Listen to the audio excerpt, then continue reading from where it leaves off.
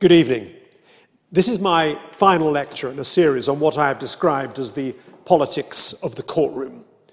I hope the title of this lecture, The Politics of Judicial Appointment, is not too off-putting. It may sound a little dry, but I hope to persuade you over the next 50 minutes or so that it's a subject which is not simply of interest to the legal profession. It should engage and concern every single one of us. Notwithstanding our current technologically advanced state, as a society, as a civilization, we've not reached the point where your rights and liabilities can be scientifically determined by an infallible computer. Some possibly look forward to that day in the future, so I certainly don't. But whatever that future holds, in the here and now, where you are in dispute with your neighbour, or the state, or with a company you've done business with, it will be a human being, or a series of human beings, who will make a decision either in your favour or against you. The judge deciding your case is likely to have to undertake a variety of tasks. Parliamentary statutes may have to be interpreted. The question of who is telling the truth and who is lying may have to be answered. The meaning of documents may have to be divined. A huge body of complex evidence may have to be assimilated. As I say, these intellectual processes have to be allocated to and carried out by human beings. They will typically involve the application of a series of skills: knowledge of the law, judgment in the widest sense of the term, experience of the world, understanding of human motivations and weaknesses. The 18th century philosopher Montesquieu claimed that judges are, as you can see on the screen, only the mouth that pronounces the words of the law, inanimate beings who can moderate neither its force nor its rigour. That might have been his conception of the true role of the judge. But Montesquieu, who was himself a judge, had inherited his judicial office from his father, and he perhaps felt compelled to understate the discretionary powers of the judiciary. Nonetheless, it's a description very far removed from the role of the modern judge in a common law jurisdiction like the United Kingdom. That, in part, is because the common law is a far more open-textured legal system than the more prescriptive European code-based system. In essence, it expects much more from its judges. You want the person tasked with deciding your case to be adequately qualified, don't you? You want them to be independent and unbiased. You want them to have been appointed not because of who they know, of how much money they have, not because of the colour of their skin or their gender or their sexuality, or indeed because of their political leanings. You surely want them to be appointed primarily because of their wisdom, their intelligence, and their judgment in that widest sense of the term. That way, surely, they are likely to decide your case correctly and fairly. There's a further reason why we, as a society, not simply as the individual litigants in a particular case, might want judges which have those qualities and who are not chosen by reference to those characteristics that I identified. Putting aside the outcome for your case, the judge's decision, if it's a case of substance, is likely to be in writing for everyone to read. It's likely to set out the judge's views on the law. And once published, it will form part of the vast universe of legal pronouncements which may influence judicial decision-making far into the future. You might think that the questions that I've posed so far are trite or have an obvious answer. I think we can all accept that the French ancien regime practice of inheritance of judicial office should not be revived. You might also think that the process for the appointment of the people who are going to decide your case and who are going to participate in the forward movement of the law should take place in a realm of quiet and serious inquiry. Surely, you may think, the appointment of judges should not involve partisanship, public dispute, or any kind of news razzmatazz. Surely, you might think, it should not involve individuals actually putting themselves up for election as judges. Well, let me take you to a world very far removed from our own. Let's start with events which took place 30 years ago. It's 1987, and President Ronald Reagan is in the 7th year of his presidency. A US Supreme Court position has fallen vacant. Under the US Constitution, appointments to the Supreme Court are made by presidential nomination, but can only be confirmed with the consent of the US Senate. Now, Reagan nominated a man called Robert Bork, and here we can see him possibly in the Oval Office, but somewhere in the White House, with the president. Bork had been the Solicitor General of the United States between 1973 and 1977, appointed by President Nixon. In that capacity, he had faithfully followed Nixon's infamous and controversial order to fire the special prosecutor who was investigating the Watergate scandal, what became known as the Saturday Night Massacre. 10 years earlier, Bork had written an article in which he opposed the Civil Rights Acts that were then being passed. And one of his arguments was that forbidding restaurant owners and hotel owners from discriminating against black people would infringe their liberty to serve whoever they wanted. Since 1982, Bork had been a judge of the US Court of Appeals, where he'd given some deeply conservative rulings. And in proposing him, Reagan made no effort at all to disguise the political character of Bork's nomination. He openly promoted him as a man who could create a conservative majority in the US Supreme Court. The liberal Senator Ted Kennedy immediately responded to Reagan's nomination with the following impassioned speech, and I quote from some part of it. Robert Bork's America is a land in which women would be forced into back-alley abortions. Blacks would sit at segregated lunch counters.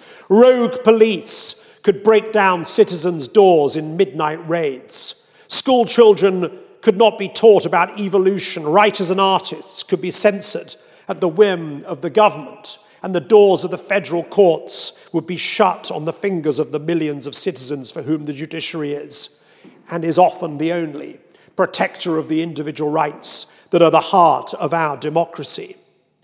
Strong stuff from Senator Kennedy about a judicial nominee, of course. In the weeks following Bork's nomination, the legal theorist Ronald Dworkin wrote lengthy pieces in the New York Review of Books, critically analyzing Bork's judicial philosophy. The Hollywood actor Gregory Peck narrated a television advertisement funded by liberal political action groups, which condemned Bork as an extremist. As a counter to Bork's views on privacy rights, his judicial views on privacy rights, broadly speaking, he was against them. Bork's video rental history, you'll all remember videos, was leaked. It revealed nothing more than a penchant for the works of the Marx Brothers and Alfred Hitchcock. The Senate Judiciary Committee, which was then presided over by a certain Joe Biden, convened a hearing to look into Bork's nomination, which lasted nearly 3 weeks. It was televised live. It involved intense questioning of Bork over his views, and over a whole range of subjects, both political and legal.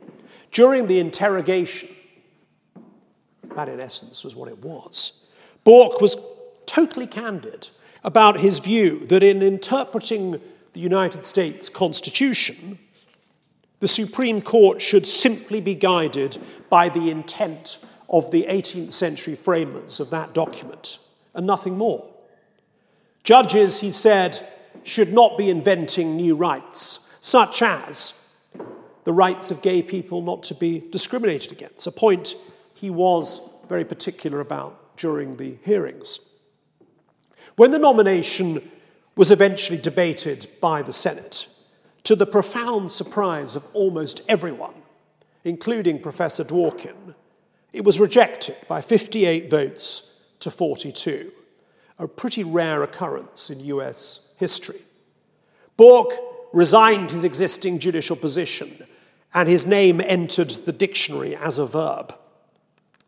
To balk, to obstruct someone from acquiring public office on ideological grounds.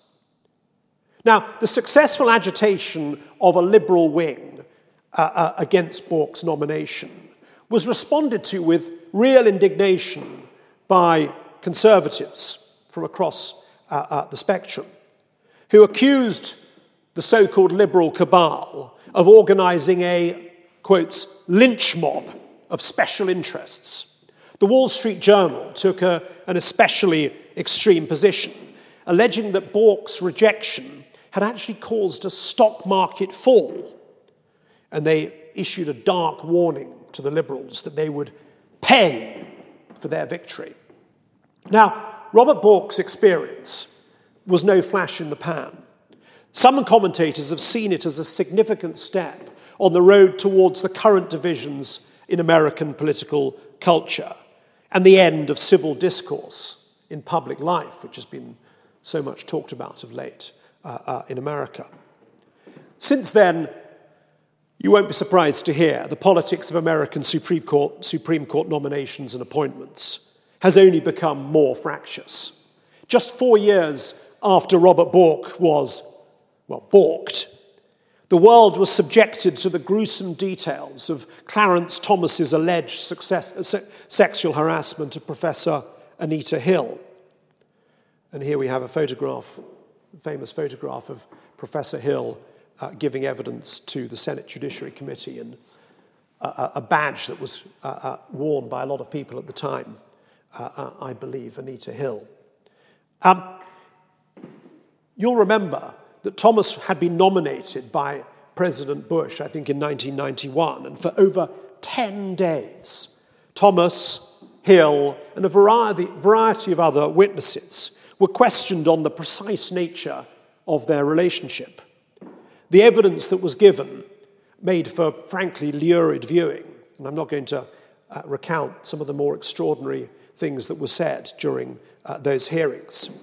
This time, however, Thomas, the Republican nominee, was appointed.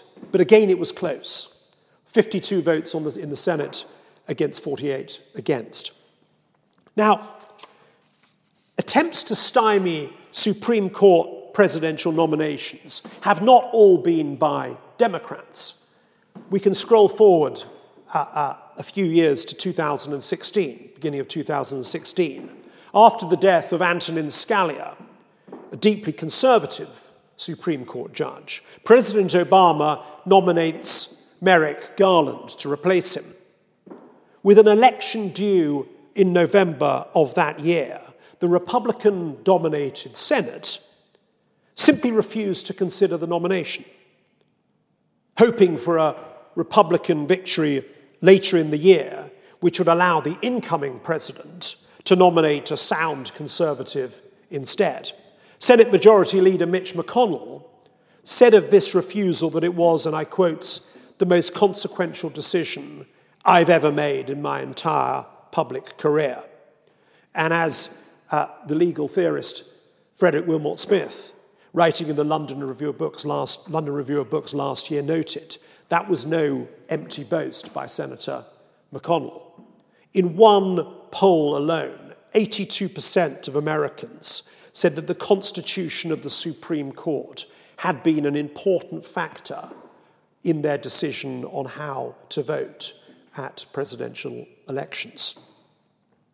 Indeed, many will see one of the most long-lasting legacies of President Trump's term in office as the fact that he nominated, during his 4 years, 3 youngish conservative judges whose influence on public affairs will continue for decades.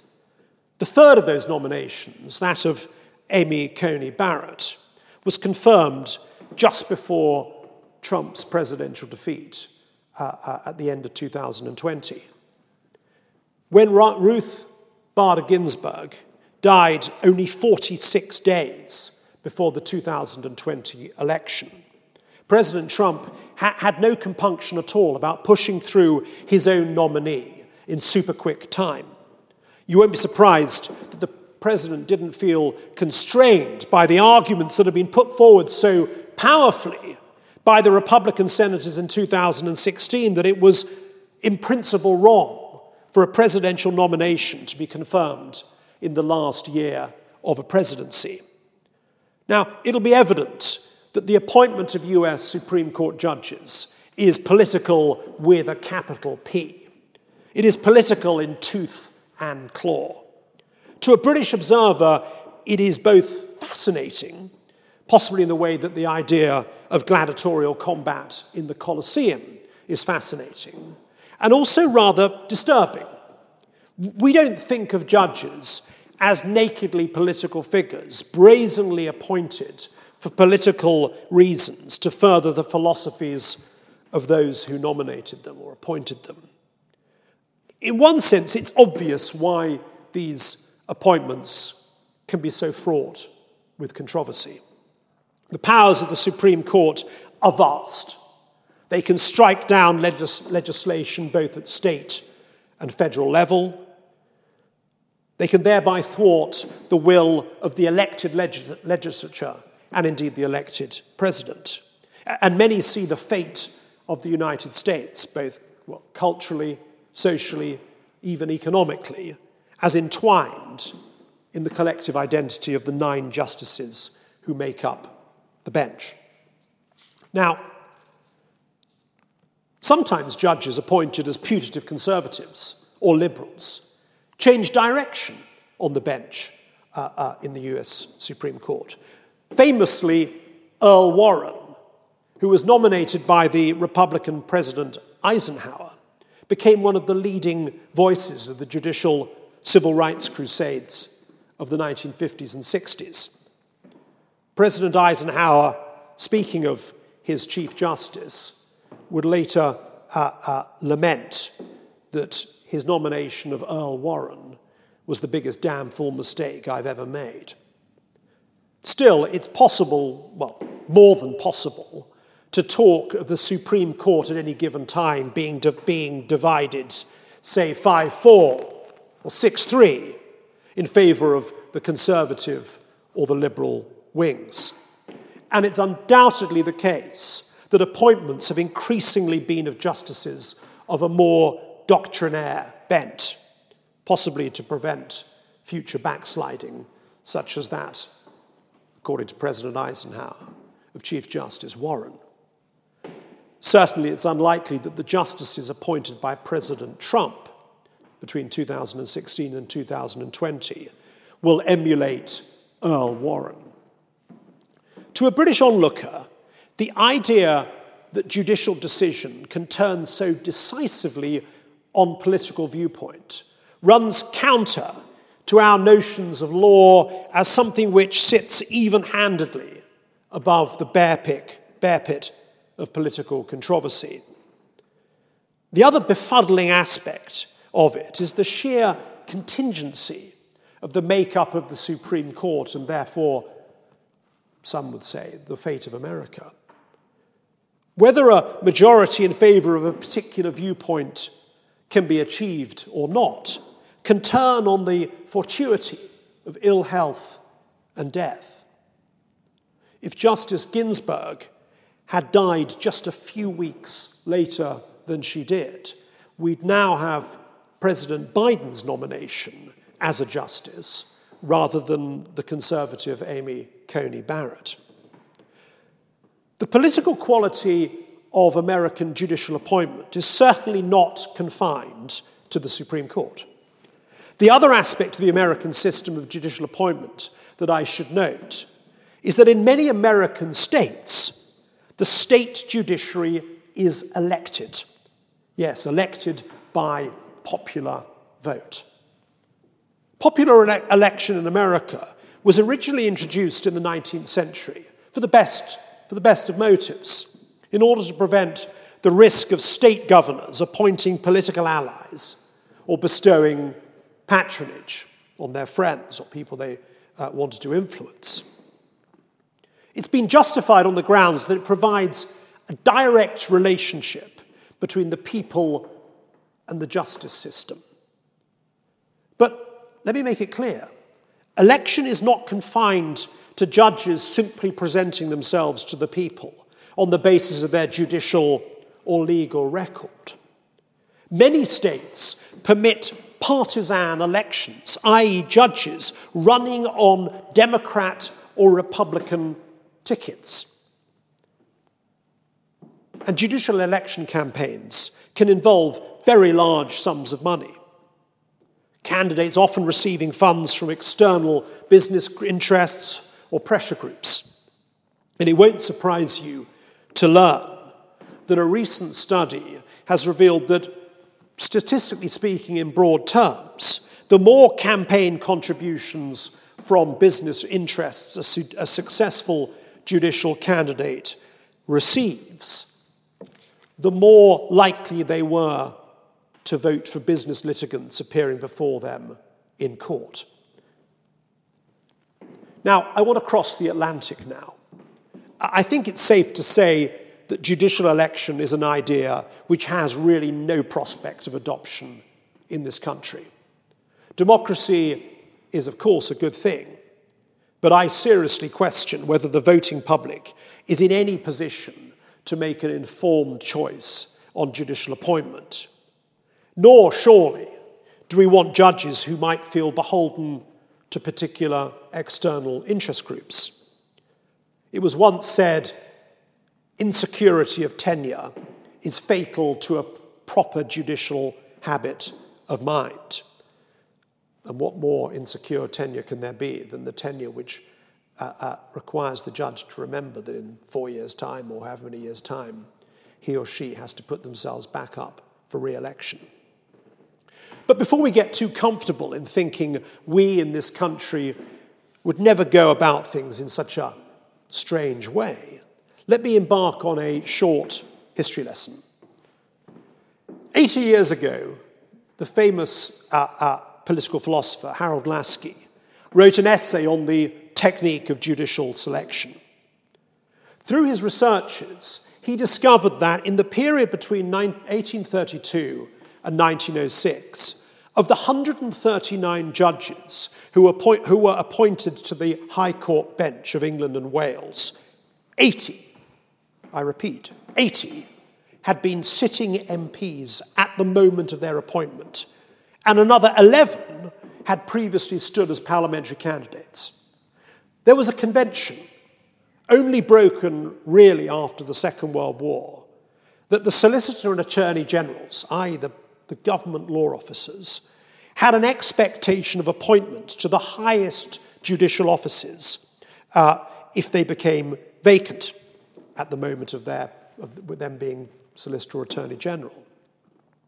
Indeed, it was usual for the Attorney General to bag the Lord Chief Justiceship, highest judicial office in the land, if it was available at the time he or she was the Attorney General. In fact, at that time. So, in 1922, a man called Gordon Hewitt, a Liberal MP and the Attorney General between 1919 and 1922, was appointed without one iota of prior judicial experience to become the Lord Chief Justice and he became that within 2 days of resigning his parliamentary seat and the Attorney Generalship. And we can see Lord Chief Justice Hewitt on the left. He remained the LCJ for another 18 years, apparently terrorizing the lawyers who appeared in front of him, and has been generally regarded since as the worst Lord Chief Justice ever appointed in the history of this country. In essence, in the 19th and early 20th century, appointments to the judiciary in this country, and remember, judges in those days were much better paid, comparatively speaking, than they are now, was part of the armoury of governmental patronage. Undoubtedly, some brilliant judges were appointed under this system. But let us not pride ourselves that the judiciary of the 19th and 20th century was an unblemished meritocracy. A man called Arthur Kekovich stood unsuccessfully as a Conservative candidate in 1880 and 1885. Having been appointed a Queen's Counsel in 1877, his practice dwindled, and I here quote from his obituary, to very modest proportions. Nonetheless, in 1886, after his second unsuccessful attempt at a constituency, he was appointed by the then Conservative Lord Chancellor, Lord Halsbury, to the High Court bench. It was said of Mr. Justice Kekovich that in his court no case was certain and no case hopeless. It was recorded, possibly apocryphally, that his family would hold a day of rejoicing on the rare occasions that one of his judgments was upheld in the Court of Appeal. Now, the selection of judges on political grounds ebbed away in the 20th century and was replaced by what one might describe as the tap-on-the-shoulder form of selection. Appointment lay in the hands of the Lord Chancellor, of course at the time a member of the government as well as the head of the judiciary, and was very heavily influenced by the views of the sitting judges of the time. Its processes were opaque and in the main involved the Lord Chancellor's department reaching out discreetly to those who were perceived to be suitable candidates. For much of the 20th century, the makeup of the British judiciary could be described as a form of auto-reproduction. Public school-educated and upper-middle-class men sitting on the bench naturally saw in similar men who appeared as counsel in their courts ideal future candidates for judicial office. Earlier this year, a distinguished judge called Dame Margaret Booth died. When I wrote her obituary for the Times, I discovered that on her appointment in 1979, she was only the third High Court judge to be appointed to the English and Welsh bench, the third female High Court judge. When Brenda Hale was appointed as a High Court judge in 1994, she was only the 10th woman judge to be appointed to the High Court. Now, that system changed with the advent of the Constitutional Reform Act of 2005.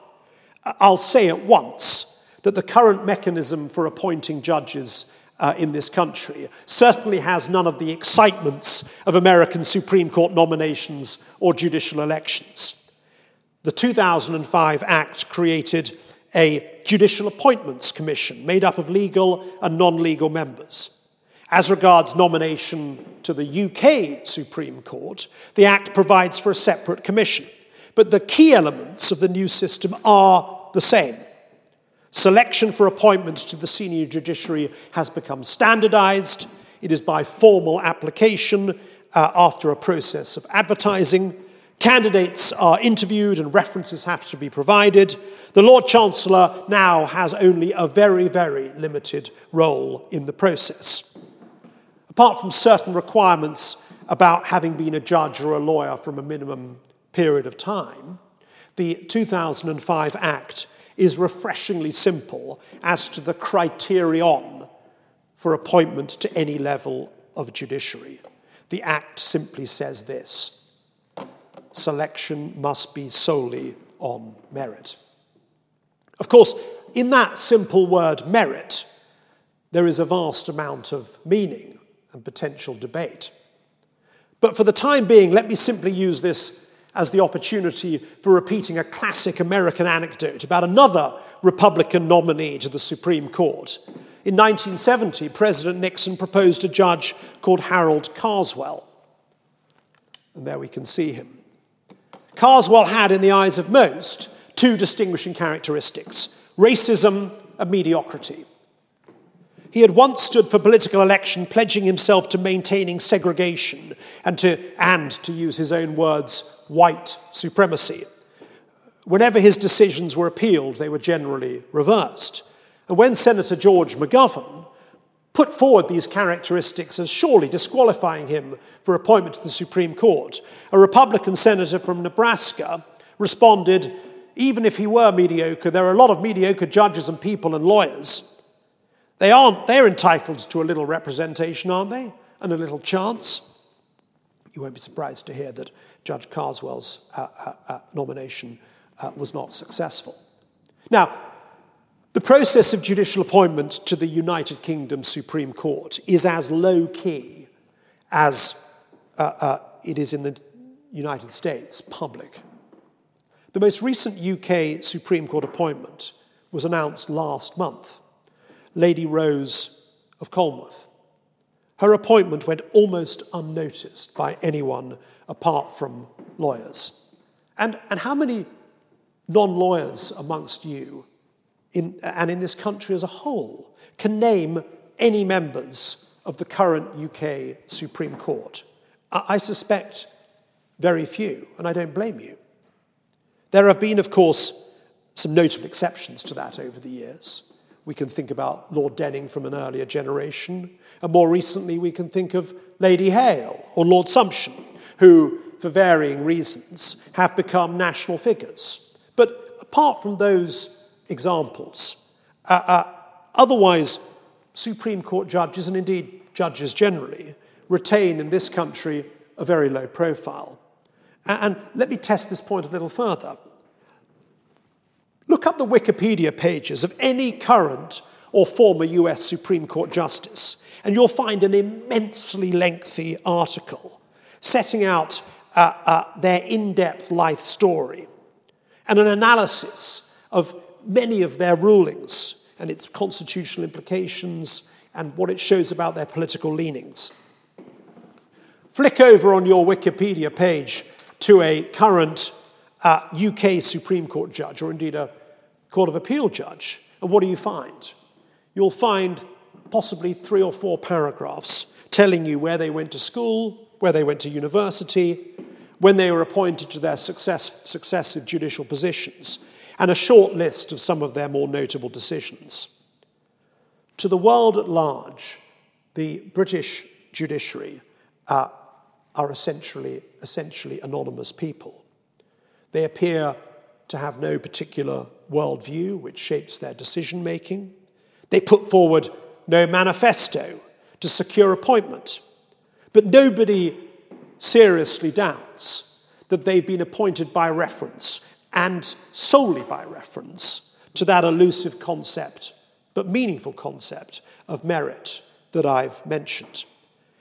This disparity in the public images of the American and the British judges is, of course, not simply a matter of cultural difference. As I've mentioned, US Supreme Court judges, as guardians of the Constitution, have momentous powers to alter the course of American political life and social life. Here, on the other hand, the principle of parliamentary sovereignty means that the powers of the UK judiciary, even of its Supreme Court, are very considerably narrower.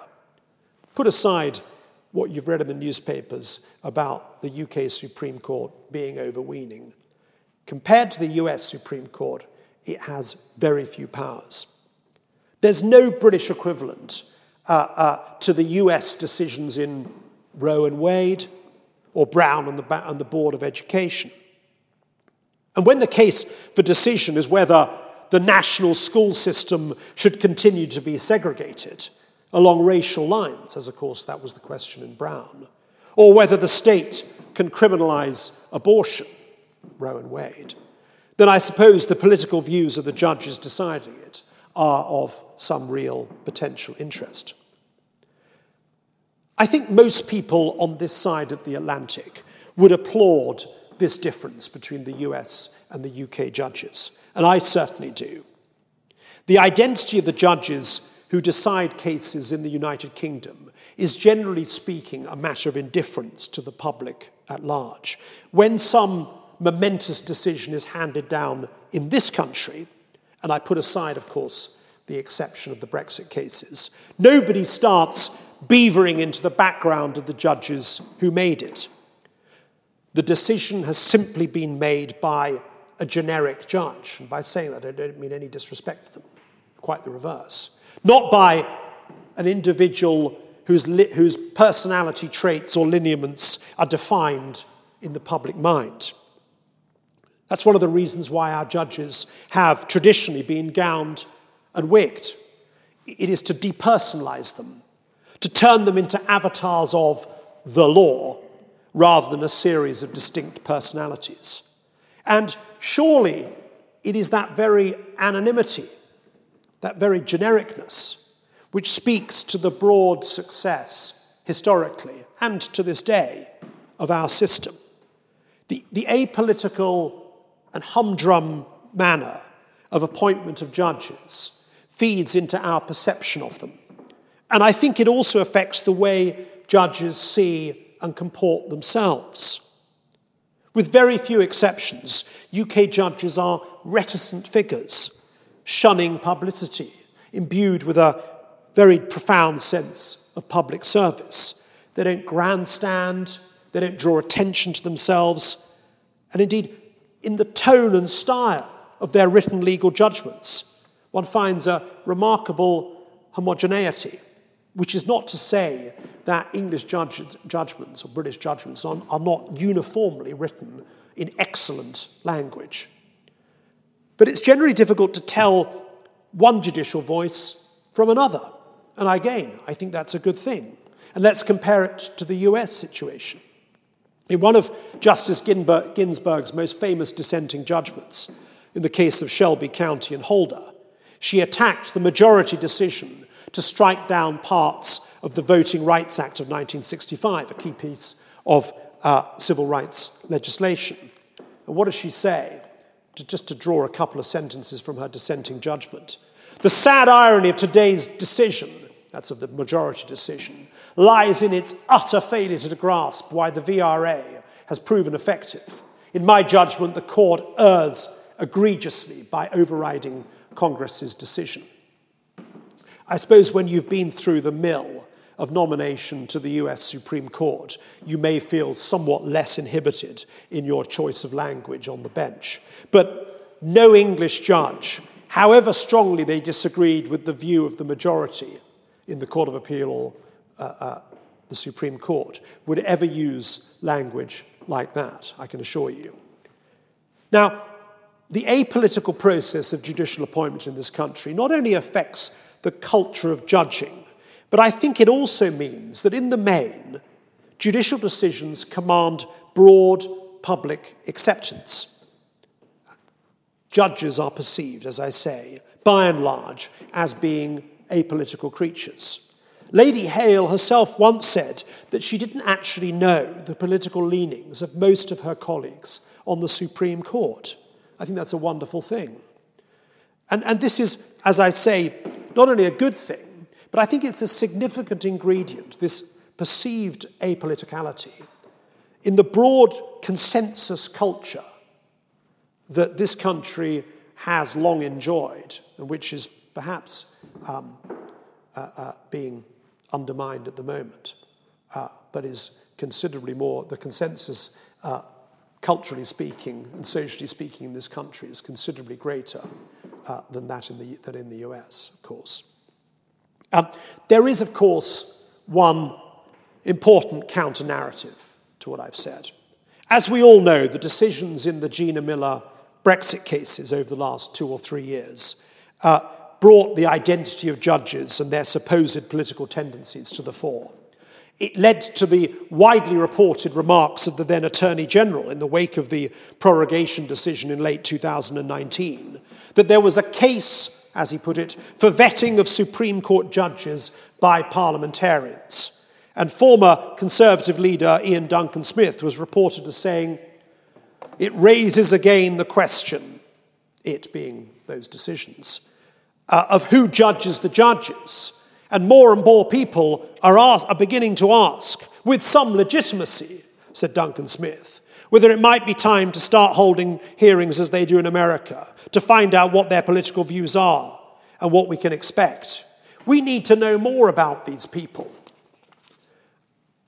Speaking for myself, I very much hope that that kind of remark was the product of a particular moment in British constitutional history, what Aneurin Bevan once famously described as an emotional spasm. I believe that the last thing we need to know more about is about our judges. The more we know about them, the less we will respect their judgments. As I've tried to demonstrate, the cohesiveness of the British polity, relatively speaking, is in large part the result of our collective belief and respect for the generic, de-individualized nature of British justice. Still, there are three aspects of judicial appointment which I think deserve attention and which are political with a lowercase p in the sense of that word that I've tried to develop over the course of this lecture series. The first is one which has received remarkably little attention, and that is that it's become an unexamined assumption of the way we do things in this country. The traditional British view of judges is that they should be people who, before they go to the bench, have spent half a lifetime actually practicing law. We think of our judges as necessarily middle-aged. Judgment comes with experience of the world, we think. And this carries through to the Supreme Court. It's traditionally been the view that to become a Supreme Court judge, you need to spend years toiling in the lower courts. In delivering a lecture on the selection of judges for the highest court a few years ago, Sir Sidney Kentridge suggested that a Supreme Court judge, and I quote, with neither prior judicial experience nor long years in practice, would be at a considerable and possibly incurable disadvantage. Besides, he continued, judicial qualities are best assessed through performance on the bench in the lower courts. Now, European countries take a different view. Most civil law jurisdictions have a career judiciary. Being a judge is a profession just like any other, and you train for it just as you train to become a dentist or an engineer. For instance, most French judges have spent some years being educated in the business of judging, and they then start their careers in their late 20s or so and progress up the judicial career ladder. In France, very few lawyers in private practice go on to become judges. There are essentially two career paths, judge, lawyer in private practice, and they very rarely cross over. And of course, compare that to England, where becoming a judge is generally seen as the culmination of long years in the trenches of legal practice. Now, it's not for me to say whether the French system is a good or a bad thing, but it's certainly antithetical to British notions of judging, and I think possibly takes us to the heart of the supposed difference between Anglo-Saxon empiricism and continental rationalism. In fact, if we remember back to Montesquieu's description of the process of judging, it has some validity when we think about the continental model. Being a judge on the continent is on the whole a more technocratic activity. I don't intend to sound jingoistic if I say that British judges enjoy far higher status than their European counterparts within their own country. It's right to note that there have been changes to this paradigm in this country in recent years. Recent judicial appointments in England have to an extent broken the traditional pattern of the barrister after 25 years or so of practice being appointed to the High Court or the County Court bench. So, solicitors are far more frequently appointed to the bench now than they ever were. And so are lawyers who've not been in private practice at all. Last year, Rowena Collins-Rice was appointed to the High Court after having spent 25 years as a government lawyer, latterly as a Director General the Director General of the Attorney General's office. I've already mentioned Lady Rose, the most recent Supreme Court judge appointment. She was appointed to the High Court bench after having been standing counsel to the Director General of Fair Trading and then chair of the Competition Appeal Tribunal. The other appointment to the Supreme Court recently was Lord Burrows, who we can see. As Andrew Burrows, he was an eminent professor of law at Oxford University. He was the first person ever to be appointed to the Supreme Court directly from academia. And unlike Lady Rose, Lord Burrows had never even been a full-time High Court or Court of Appeal judge. I should say his appointment was universally welcomed. The next unexamined assumption that I wanted to mention about British judging is tenure. Appointment to the judiciary is an appointment for life, unless you become incapacitated or you commit some misdemeanor. When I say for life, I should of course say until you're 70, the age of judicial senility, as it is sometimes colloquially described. This principle has been a fundamental part of the British Constitution since 1701 with the Act of Settlement, a response to the rather high-handed approach of the Stuart monarchs to judicial tenure. As we've seen, most American judges are elected for a term of years. Like a politician, they have to go back to their electorate and make their case for reappointment.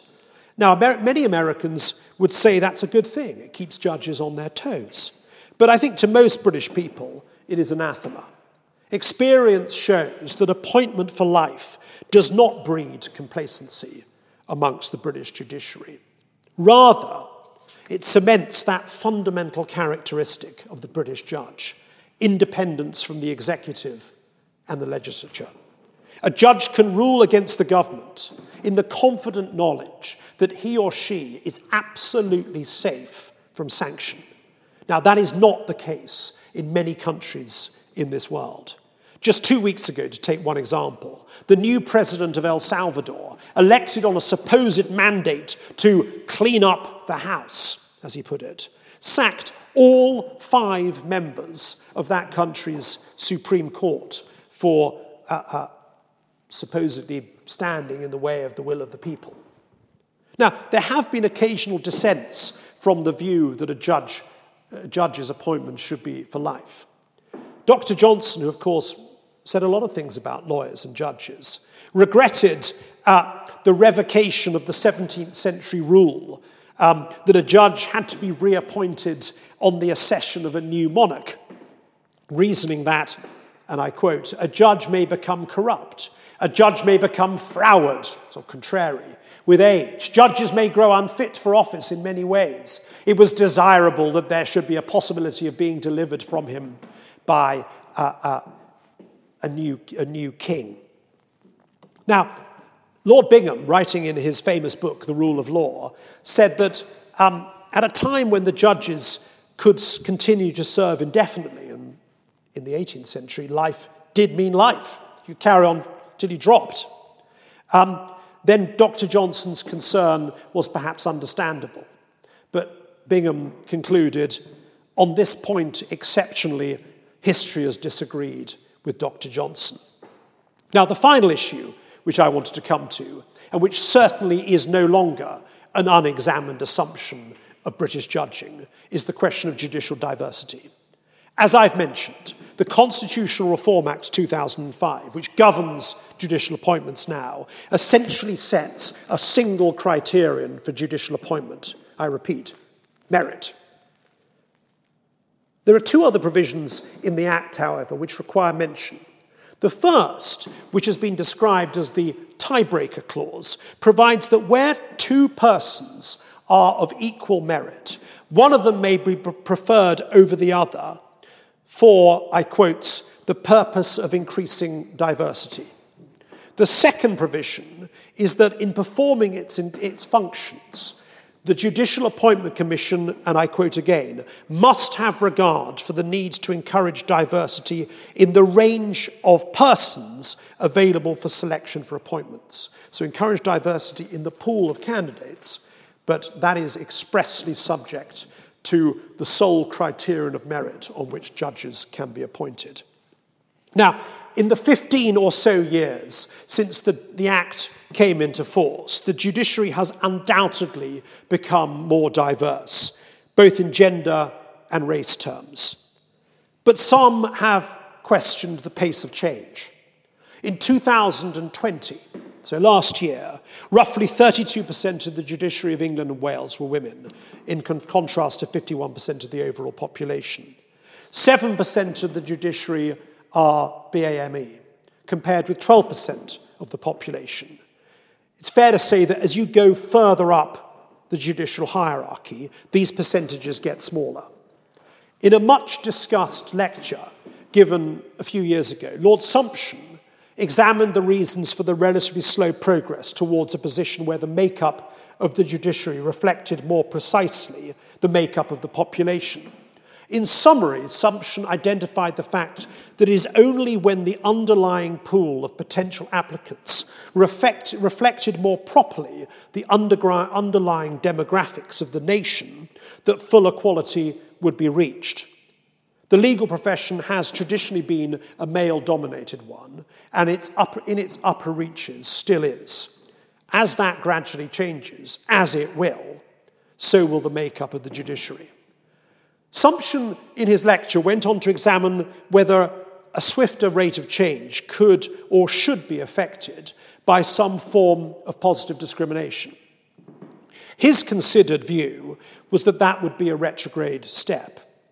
In his opinion, the single and sole criterion of merit should be retained. That would continue to mean that in the short term, more white males would be appointed, although that imbalance would diminish over time.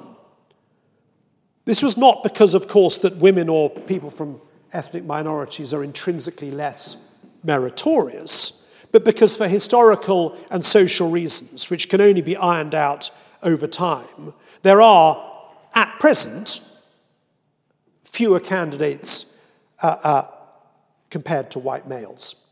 As Sumption put it, and I quote, "Without some kind of positive discrimination, the judiciary is never going to be significantly more diverse than the pool from which it is drawn." Now, I'm not going to offer a view on whether the pace of change should be increased by some form of legislated positive discrimination. One dives into very deep waters when doing so. But what we can do, I think, is look to another country which did legislate in that direction. When South Africa's first democratic election took place on the 27th of April 1994, its judiciary reflected the following race and gender balance. Of the 165 High Court and above judges, 160 were white men, 3 were black men, 2 were white women. There were no black female judges. Clearly, with the birth of a new nation, something had to be done as a matter of urgency to reverse that imbalance. So, Section 1742 of the South African Constitution, the post-apartheid constitution, expressly provided and still provides as follows.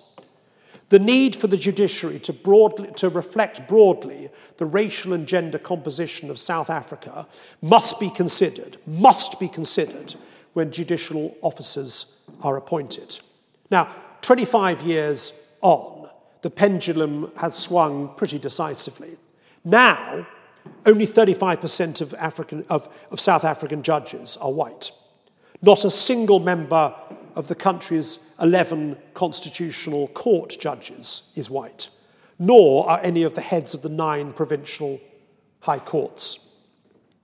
Now, a few weeks ago, Tony Leon, the former head of the Democratic Alliance, one of the significant opposition parties, if not the most significant opposition party in South Africa, wrote an article in which he identified a number of lawyers and judges, all white and of exceptional ability, who had been denied judicial appointment in South Africa, or higher judicial appointment, over the last few years. In his typically rebarbative and straightforward way, he wrote as follows: left-wing credentials, academic excellence, implacable opposition to apartheid, and banishment under its fist, legal acumen and genuine commitment to constitutionalism, this is a reference to the characteristics of those white lawyers, have in each of these cases been insufficient to overcome the birth defect of being white in a country infected, as he put it, with race essentialism, which now determines every aspect of the public appointments process. Now, appointment to the higher judiciary in South Africa is a public process. A judicial commission interviews each candidate over a period of hours in televised sessions. You can watch them. 3 weeks ago, one of the lawyers referred to by Tony Leon in his article, a judge called David Unterhalter, was interviewed for a position on the Constitutional Court. He'd applied. Unterhalter is obviously a figure in the top rank of legal minds. He himself argued many cases before the Constitutional Court when he was at the bar. He'd been a professor of law at one of South Africa's most eminent universities. He'd spent 8 years as a member of the appeal body of the World Trade Organization. Now, you can actually watch Unterhalter's interview before the Judicial Appointments Commission, Judicial Services Commission as it's known, on YouTube. And when you watch it, it's fair to say one can detect an undercurrent of antagonism directed against this judge, an applicant for the Constitutional Court. The members of the commission repeatedly suggest to him that by applying for this position, he was potentially denying preferment to black candidates whose less privileged background necessarily meant that they could not present, or potentially meant that they could not present a CV as well stocked as Unterhalter's. One commissioner suggested that he should even pull back from making the application, or should resile from his application. Another referred to the fact that he had a degree from Trinity College, Cambridge, and said that the fact of that degree was an aspect of his, quotes, white privilege. His Unterhalter's former membership of the Jewish Board of Deputies was itself the subject of intense questioning, as were his views on the Israeli-Palestinian conflict. His application was not successful, nor was that of a woman judge of Indian heritage called Judge Pillay. The two successful candidates were both black. Now, it's easy to respond to Unterhalter's interview with mixed feelings. On the one hand, here is an eminently qualified man being held back for a characteristic he cannot help, his whiteness.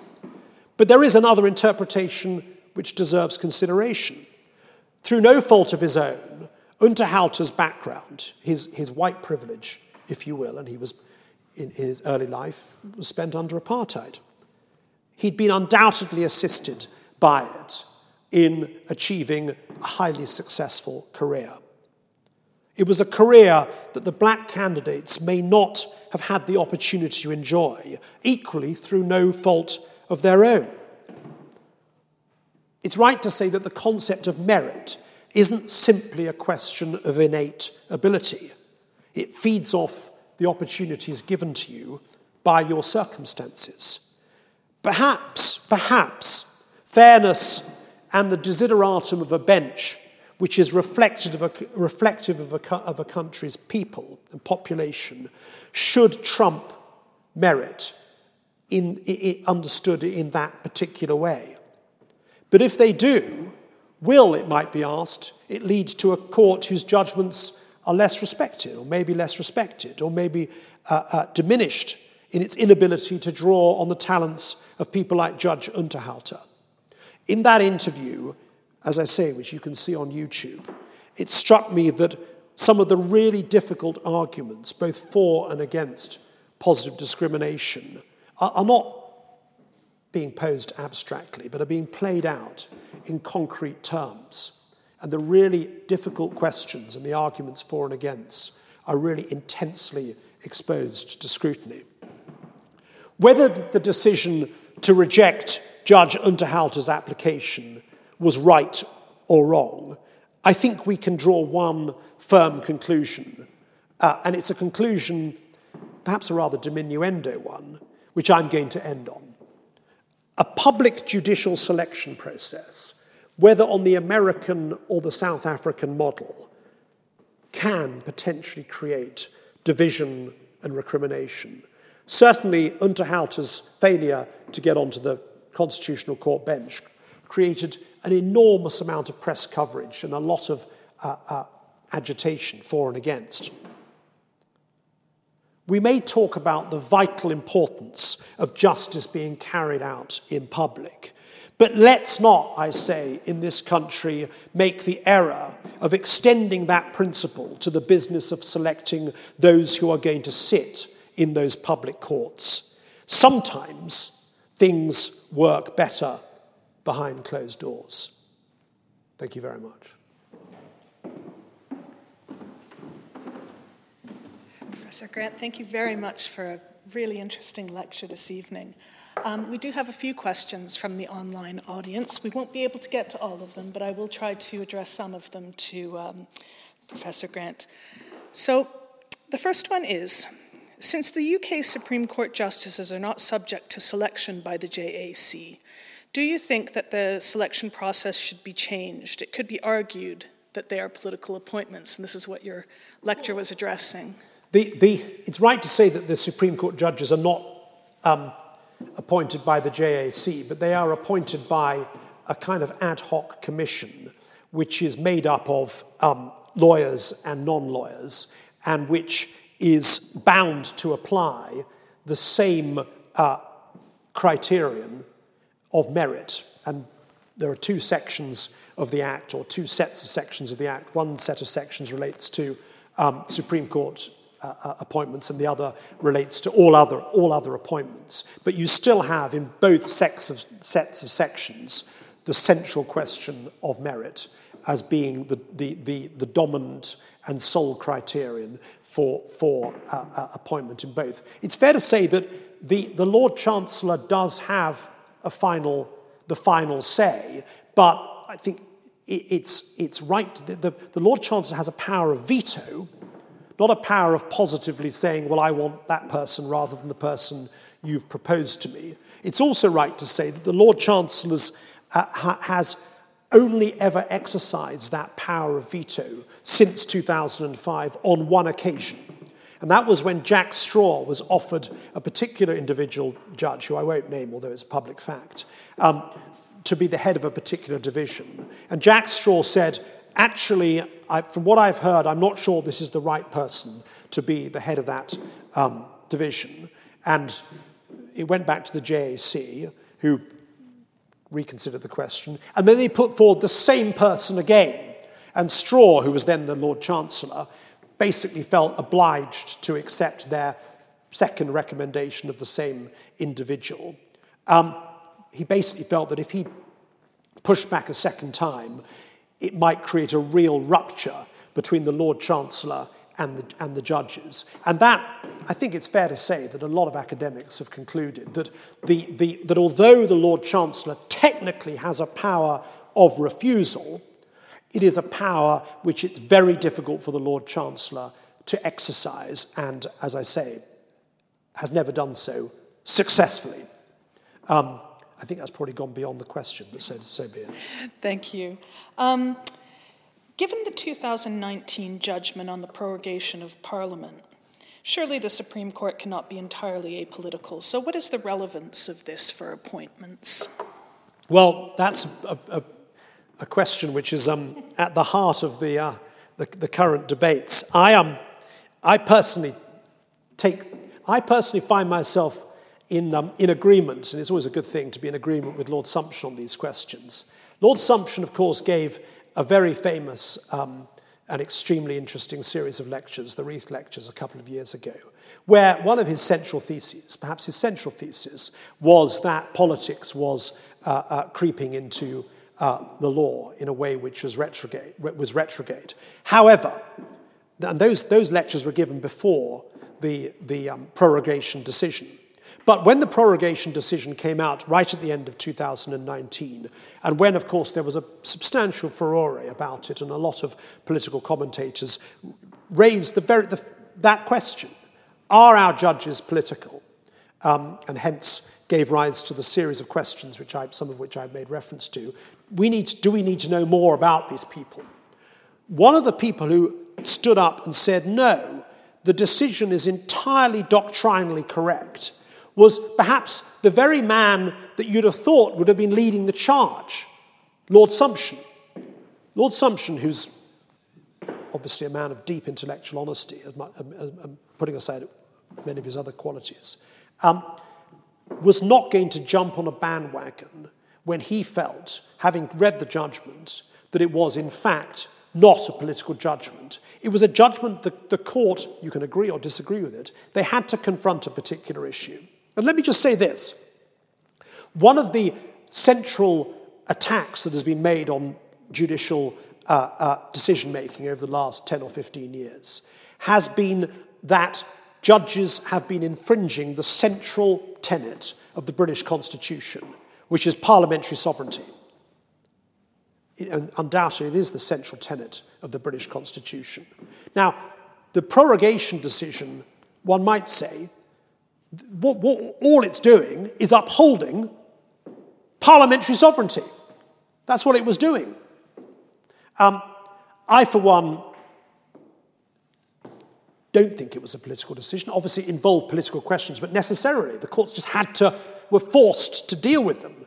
I don't believe that the outcome was dictated by the political thinking of the justices. And if you look at the 11 justices who sat, I'm sure that they come, in terms of their own voting habits or patterns, from the whole gamut of the political spectrum. But they all came to the same conclusion about a question of law, as I believe it was. Again, that's a very long answer, possibly not a satisfactory one. There were a few questions about diversity, most of which were answered by the final section of your lecture. But there is one question here. Why is it that diversity is so often only seen in terms of racial or gender matters? Can there never be a merit appointment for the lower classes, for instance? That's an exceptionally good question. I hope the answer to that lies in the appointment to the bar and to the solicitor's profession, and in the real efforts. I mean, how successful they have been is open to question, but the real efforts which I know have been made by the bar and all aspects of the legal profession to encourage applications from a much wider spectrum of the population than has traditionally been the case. I don't think it can be done, except, and I accept that this answer therefore means it is going to be a slow, gradual process. As Sumption put it, the judiciary can only reflect not the population, but the pool of applicants for the judiciary. So the key thing is to make sure that the pool of applicants reflects the population. And the only way to ensure that the pool of applicants reflects the population is in terms of who's actually becoming a lawyer. Now, that's a project. That's a generational project, which I think is ongoing, and I think has been. Look at the makeup of the English bar, to take an example now, and compare it to 30 years ago, and I think there's been progress. I think there's, and also, of course, the better universities, the universities where the bar traditionally looks at, themselves have a part to play. And of course, if one goes back 30 years, Oxbridge was taking on far too many public school educated people. I should say I'm not public school educated, I'm not Oxbridge educated. Taking far too many public school educated students on, and that's changing radically. And that will also play a part. And the reason it will play a part is because still, if you look at the top barristers' chambers, a very substantial percentage of the members of those chambers are Oxbridge educated. Thank you. And thank you very much for your lecture this evening and for your generosity in addressing these questions. It really is a very interesting lecture. Thanks, Claire.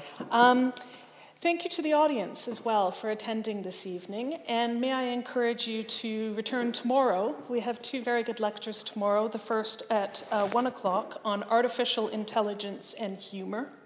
And at 6 o'clock, we have Professor Alex Edmonds speaking on how companies profit from our mistakes. So please do join us. Thank you.